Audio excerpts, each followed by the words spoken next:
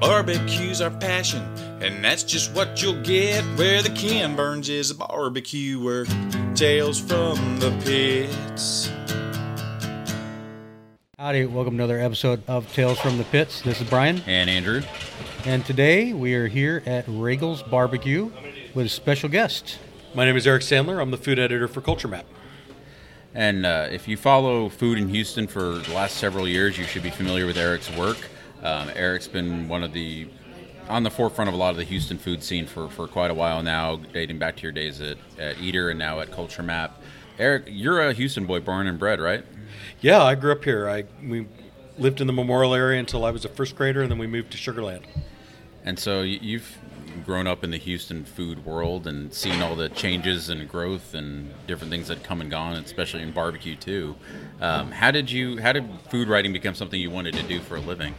Well, I mean, what I always say is that I was always a pretty adventurous eater. You know, I remember going to Pappadeaux and trying frog's legs for the first time, or going to Anthony's and having tiramisu and ossobuco with Damien. So I was always kind of a curious eater. And then I never thought that I would be a professional writer. I really thought I would be either a paralegal or an attorney. I just was kind of in the right place at the right time in my life to kind of make a career change and see if food writing was something that I would be good at and that I would enjoy and really that people would read, because you can be brilliant and erudite, but if nobody reads it, then you don't get to do it for very long. So it was just I was in the right place at the right time when Eater gave me a shot with no journalism background or experience, just a pretty good ability to string a sentence together and a willingness to write a lot of content for not a lot of money when I started. So that's how I got started. What were some of those early articles you remember writing? It was just, Eater is very much the news of the day. So I think one of the very first things I remember writing was the late night pie fire. And then somebody went into Killen's Steakhouse and ordered like $10,000 worth of wine, and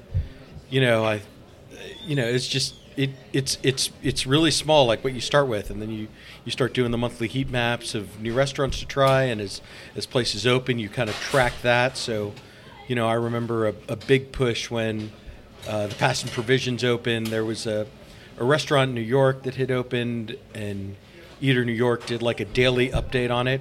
So like for the 2 weeks before P&P opened, I found some little nugget somewhere on social media or something that was on their website, or I did a daily P&P update right through the opening, and I think that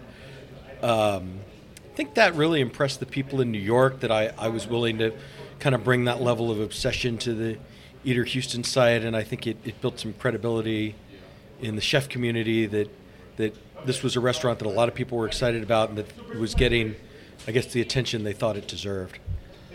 Yeah, and one thing that you've never shied away from is you have opinions and you're not afraid to voice your opinions, which can, it can rub people the wrong way. It can be controversial, but to us, we think, what's the point of doing it if you don't have an opinion on what you're doing?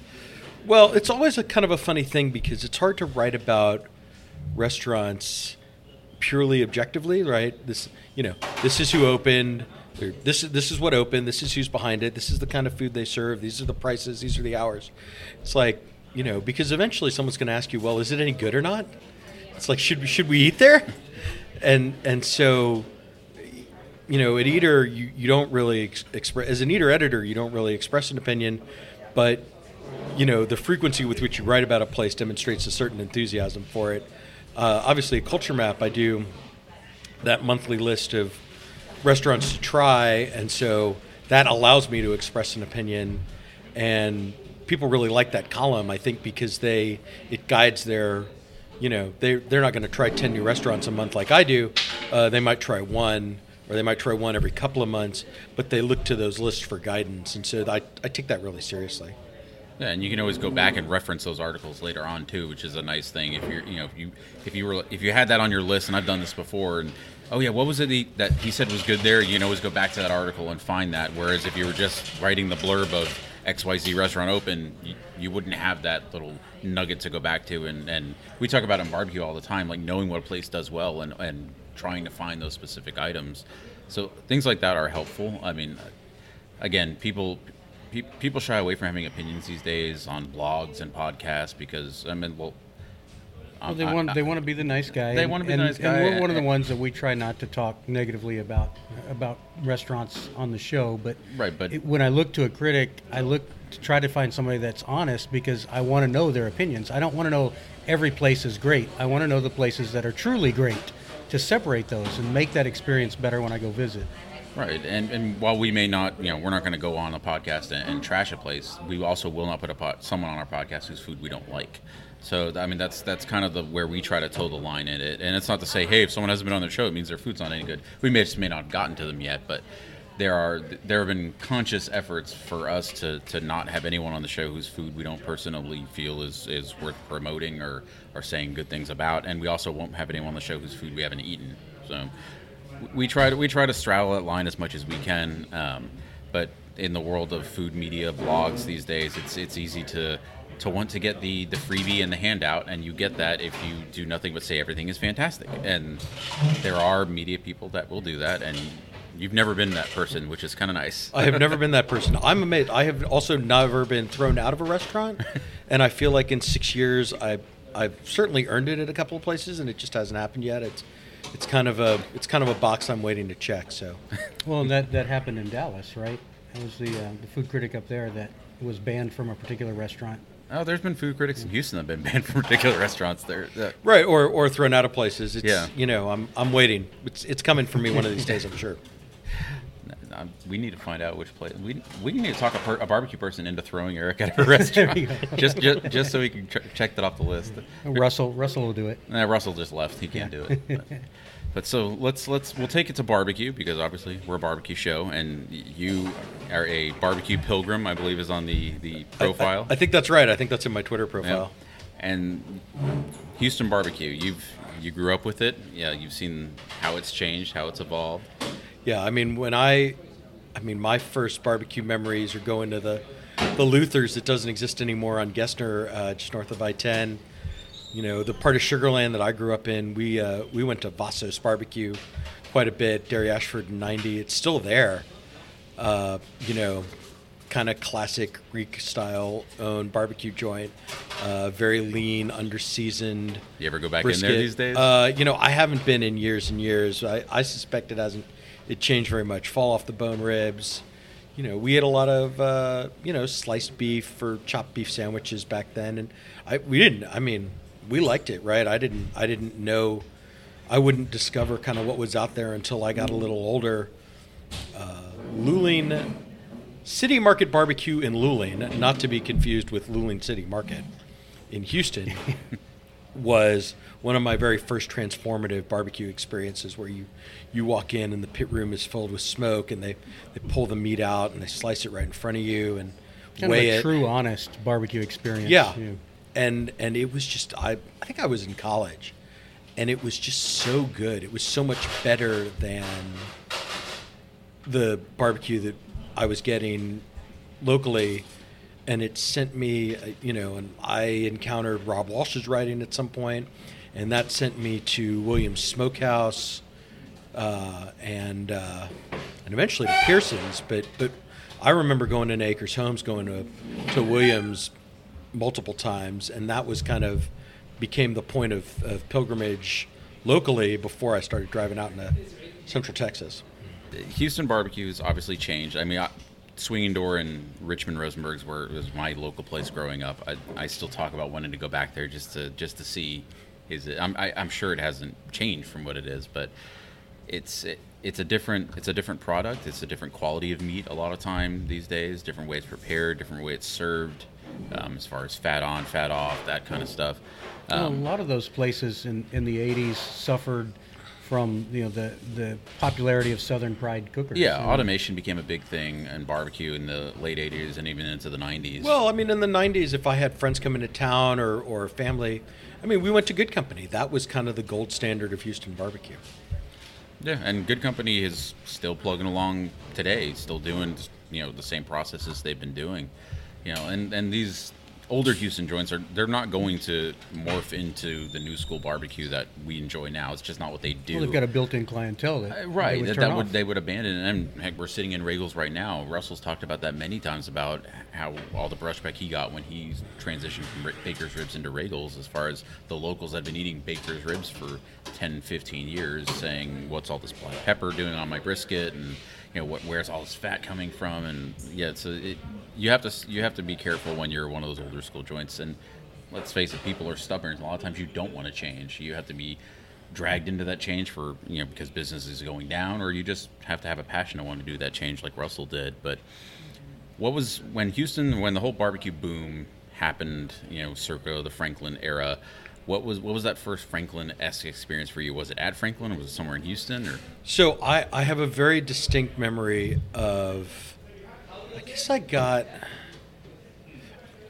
Well, I had met Chris Reed and Michael Fulmer and some of those guys starting back in 2009. So at some point we started hitting the road. I didn't go the first couple of times with them, but I made it to Snow's eventually. I made it to Louis Miller eventually, and that kind of set things. And then for the more modern joints, I was reading about Franklin. I mean, I had been working a job, and I got laid off. I got laid off in early 2011, and so just one morning I was like, screw it, I'm driving to Austin, and I drove to Austin, and I got to the trailer location of Franklin before they moved to the restaurant at, I don't know, somewhere in the 10:30 range.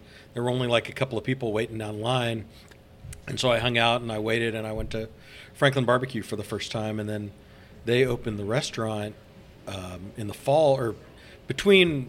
I went back to the restaurant in the fall of 2011, and I got in line again in that like 10:30 range, and the line wasn't. It was maybe down the stairs. It wasn't like. Yeah. It wasn't what it would be now if I tried to do that. And I had another Franklin experience, and it was mind-blowing both times. I mean, it was definitely qualitatively better than anything we had in Houston, and really anything I think I'd encountered anywhere else.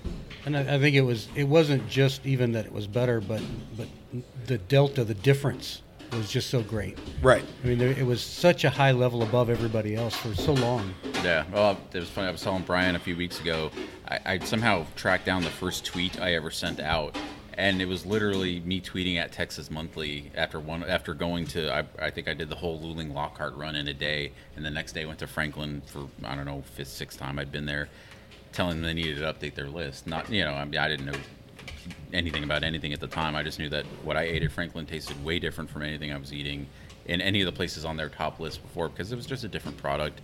The way he seasons, the way he cooks. I mean, it changed. The whole process, everything. It does. It changed everything, and Houston eventually started picking up that.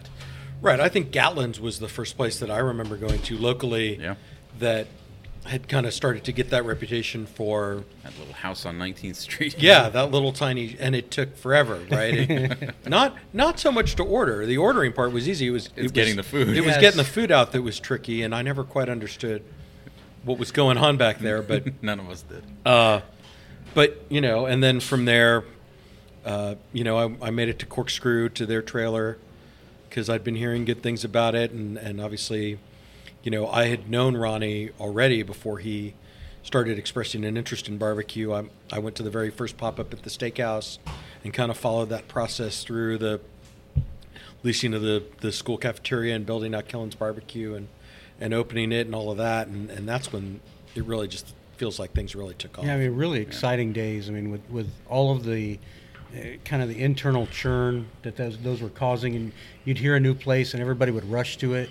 And you'd find out it really was good, and like, oh my God, here's another great new place in Houston, and because there were so few at the time. Yeah, it really was. Right. I mean, I remember, Patrick Fegis was doing barbecue pop-ups, at Underbelly or at Grand Prize or whatever, and so here's this talented young guy who's interested in barbecue but has all this training from Brennan's and Underbelly, and he was interested in barbecue, and Ronnie was opening a barbecue place. And I think I wrote at some point, like, maybe he should go work for Ronnie. and that actually wound up happening. So I kind of spoke that into being. But it made sense that something like that would happen. Yeah, and Killins was the turning point for Houston. Like I said, Gatlin's got it started, and Killins really made people change their game, and it picked up the boom in Houston. Ironically, it made us not go to Killins as much as we used to, because I used to go to Killins once a month because it was by far the best thing in Houston, and now I have other options that are equally good.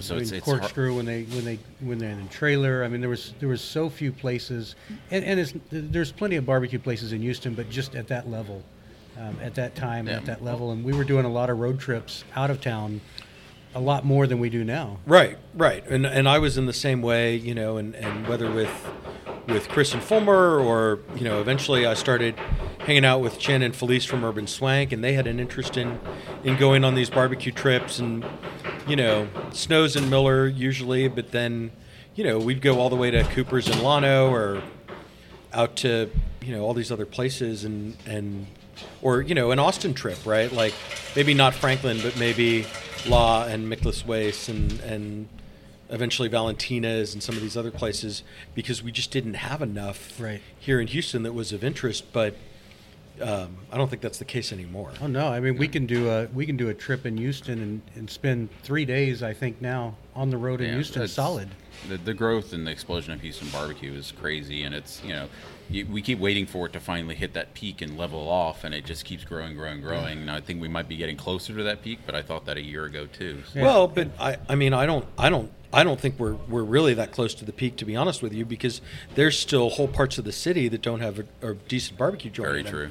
Right. I mean, we'll see what happens in Katy with Daddy Duncan, with Cooper's, with whoever else is going to build out there. You mentioned Cooper's, and Cooper's is coming to Katy. I mean, right. Yeah. I mean, there's nothing in Sugar Land of any quality. I mean, Harlem Road is out there, and what R is doing is interesting, but there's that. It's a huge area that's very, very underserved. I think kind of the central corridor, by the time Truth opens, hopefully in the next month or so, I think kind of central Houston will probably be good.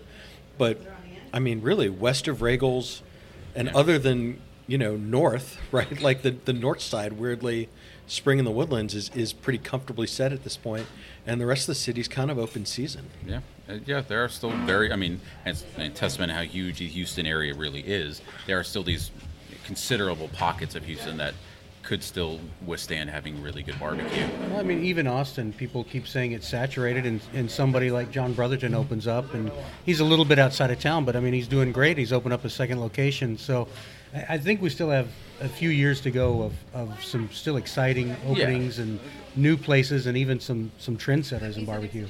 So what is it that you look for in a barbecue restaurant? Because everyone has their own ideals of what a barbecue joint should be and what they look for, and for what's great barbecue to them. I mean, it always starts with the brisket, right? I mean, it's got to be moist and well-seasoned and cooked well and fatty and rendered right and all those qualities that we like. And then, you go to the ribs and the sausage if they make it, or if they don't. Like, I have a pretty deep affection for turkey. I like smoked turkey. Sides, I think one of the things that defines some of these new school barbecue joints is that they're paying more attention to the sides, and that's more of a consideration. And then think about a place like the Pit Room, where it's not even whether the quality of the barbecue is good or bad. I mean, it's very good, but it's those stupid tortillas, right? Those brisket fat tortillas and the queso and the chicharrones that make eating there such a good experience. Last night, I think. Deja vu, we were just talking about Pit Room last night. Yeah, those tacos, I mean, they're incredible. And the chicharrones, I mean, it's great to see the variety. Well, and that's one of the things that we talk about a lot is as barbecue becomes a more crowded market, if you only open up the gates serving brisket, ribs, and sausage, you're going to have a hard time making a name for yourself, because you can get those items done really well in a lot of places. And so a lot of these places are starting to try to find signature items or unique items to their place that's going to make you want to go back to that joint, because you can only get the tortillas at Pit Room, or you can only get the pastrami at 18 places now. But or the bourbon banana pudding, or the bourbon banana pudding at Regals. And now don't forget I don't know if we've talked about it much, but the peanut butter banana pudding here now too. Yeah, and so these places are getting more creative and thinking more outside the box, and And a lot of it, I mean, it's, you have a lot of chefs that are getting into barbecue now, and they come at it with a more, not just let me throw these 4 meats on a pit standpoint. And so you're getting a lot of the young creative guys like Patrick Fegis and Aaron Smith that are doing 11 meats and 8 sides or whatever the heck they're doing in that food court, which is just amazing. But where do you see Houston barbecue going over the next couple of years? Well, I mean, I think we're seeing it. I mean, I think that Tex-Mex influence, not just at their pit room, but certainly with everything John Avia is doing at both Burro and the Bull and Henderson and Kane, I think that's such a no-brainer for people in Houston to kind of make those things, to make those connections. And then I do think we'll see more attention to sides, seasonal vegetables. I mean, I think what Leroy and Lewis is doing in Austin, there's certainly room for, and what the Fegises are doing, I think there's certainly room for more of that here. I think that's what sets Houston apart from other cities. I mean, as you mentioned, Leroy and Lewis, they're pretty unique. Obviously, Saul has his spin and Valentina's has their spin, but you really look at Houston and what they're doing with barbecue between Fegis and Blood Brothers. I mean, there's a lot of so Blood much Brothers fusion. is another one that's in the process of building out and opening. I'm a little surprised we haven't seen more of the Asian influence in barbecue, especially in Houston with the heavy Asian population we have. The Vietnamese, there's a heavy Chinese population here. I personally would welcome more of that, more of that influence into barbecue. Right. I mean, that Thai spice sausage the Blood Brothers do is delicious, and yeah, I mean, I think that's another one of those avenues of exploration that we'll see more of in the years to come. Outside of Houston, the Switch with their Cajun menu, Honky Tonk Kid is doing fusion. Yeah. Don't see a whole lot of Cajun influence here, which you would think I know, you'd see. I mean, there's boudin other on than some boudin, menus, lots of boudin, yeah. But yeah, you haven't seen a whole lot of the Cajun influence in and barbecue. Ray's has their seafood sausage. Yep. And even Tejas, and what Tejas is doing with their deli and their klobasniks and some of that. I mean, and Pinkerton's doing kolaches. He calls them kolaches. They call them klobasniks, and we're all right. Everybody's right. Yeah, we're all right. We're all wrong. None of us pronounce it right. Yeah. And there's always someone to tell us we're saying it wrong. So. But I think you kind of have to do that now because the level of barbecue is reached. I mean, what Franklin's preached in his book and how many people are following his processes and improving and doing their own spin on it. But there's a lot of great barbecue out now, and so you're looking for things that really stand out. And I think Houston's the perfect place for that to happen. Yeah. I know in years past you've done best of lists, things like that, and I know people love lists, readers love lists, people love to comment on lists and tell you how your list is crap. Is there going to be a Culture Map Barbecue best of list coming out anytime? I think it's been probably a couple of years since I wrote the last one. I think I'd like to let Truth and Blood Brothers get open and then kind of get a sense of where everybody slots. I mean, I was walking into Regal's here thinking, like, is this a top 5 Houston barbecue joint? Is it a top 10 Houston barbecue? It's certainly in the top 10, but then, God, if I say Killen's, Corkscrew, Tejas, Gatlin's, if I put in Regal's as the 5th, like, that means leaving out the Pit Room and Pinkertons and Fegis. It's like, it's a good problem to have. It's a good problem to have. It's something we didn't have just a couple of years ago. It's amazing. No, I mean, you can go back and find a top 10 list that I wrote, a top 10 barbecue list that I wrote in 2013 that has Rudy's on it, and I would argue that at the time that was legit.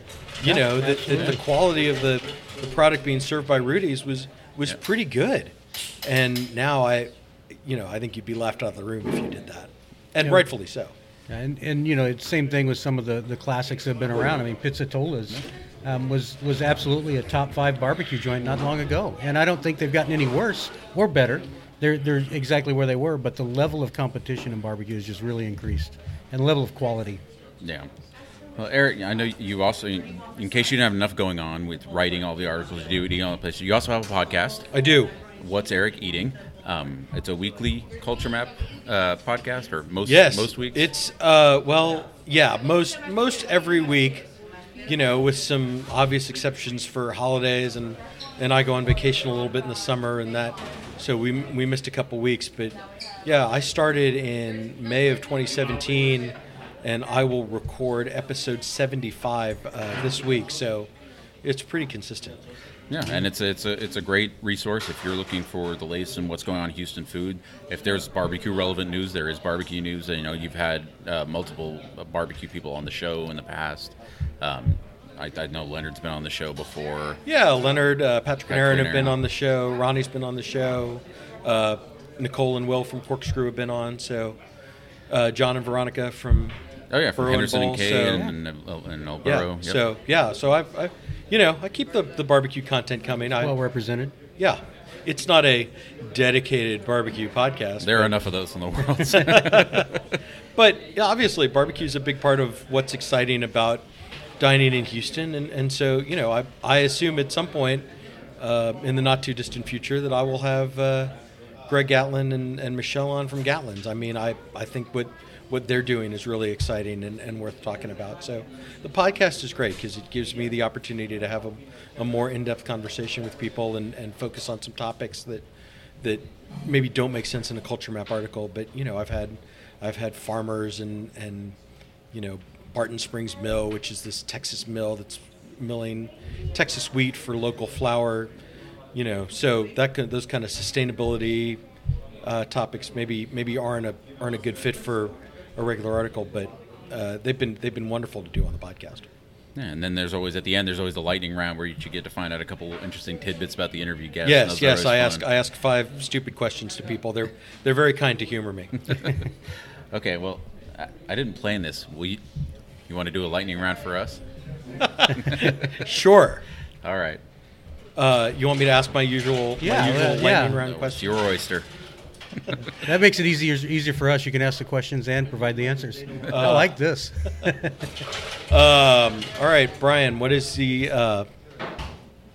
who's your favorite Houston sports figure, past or present? I'm a big J.J. Watt fan. Andrew? I'm from New York. If I'm going to say present, I'd probably go Springer. If I can throw in a second one, though, Akeem Olajuwon, I moved to Houston not long before the Rockets won, and so it was a huge time in the city, and it really cements a lot of memories to me. Back when I cared about basketball, so it just broke my I remember the parade down Richmond Avenue. It was just heart. I mean, when I had E.J. Miller on, he had to do favorite Rocket, favorite Texan/Oiler, and favorite Astro. He was not going to be pigeonholed to one athlete. There you go. Yeah. God bless him for that. Brian, what is your fast food guilty pleasure? It has to come from a restaurant with a drive-through. A lot, really. I think lately it's been Arby's. I will say their beef short rib sandwich does not suck. It's surprising. I do not believe you. I don't either. I could find a loophole and tell you it's a sausage wrap from Southside Market because they do have a drive-thru, but I won't go there. Guilty pleasure, about once or twice a year, I eat Whataburger to remind myself why I don't eat Whataburger and to be confounded why Texans love it so much. But about once or twice a year, I will get the A1 thick and hearty. Well, see, I like hot dogs from the gas station, but they don't have a drive-thru, so that's truly my guilty pleasure. I usually ask chefs what their favorite ingredient is. You guys, I suspect it's both going to be black pepper, so... No, it's not. Oh, good. All right, Brian, what's your favorite ingredient? Paprika. Smoked paprika. I'm throwing it in everything I can now. Pastrami. Oh, sorry. Barbecue show. Favorite ingredient. What am I... Bourbon. And then we've been using bourbon a lot. Basically throwing it in everything we can, too, yeah. Brian, what's the first band you ever saw in concert?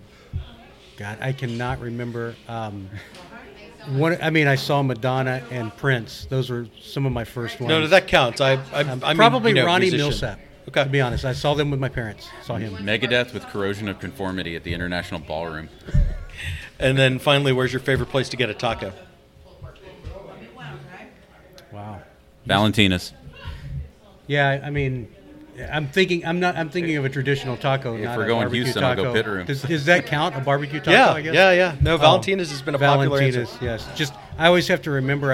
I get so excited there, and it's in the morning. I forget a lot of times to order the moist brisket in the taco, and I love a moist brisket taco, and I forget sometimes that I get the lean brisket. And I'm like, I look at it, I'm like, I should have ordered the moist. Well, no, apparently the hack at Valentina's is to order a sliced brisket taco, so you don't get the chopped whatever leftover brisket. Yeah, right. But if you get the real de Holyfield, it is a slice, but you do have to specify lean or moist, so you might get the lean. Yeah, and I love the guacamole there. Yeah, That's Valentina's, amazing. And of course the crazy. tortillas. I mean, we let's need talk a about Valentina's tortillas in again. Houston, like badly. I would There you gladly go. take a A Valentina's. Houston Valentina's. I like that.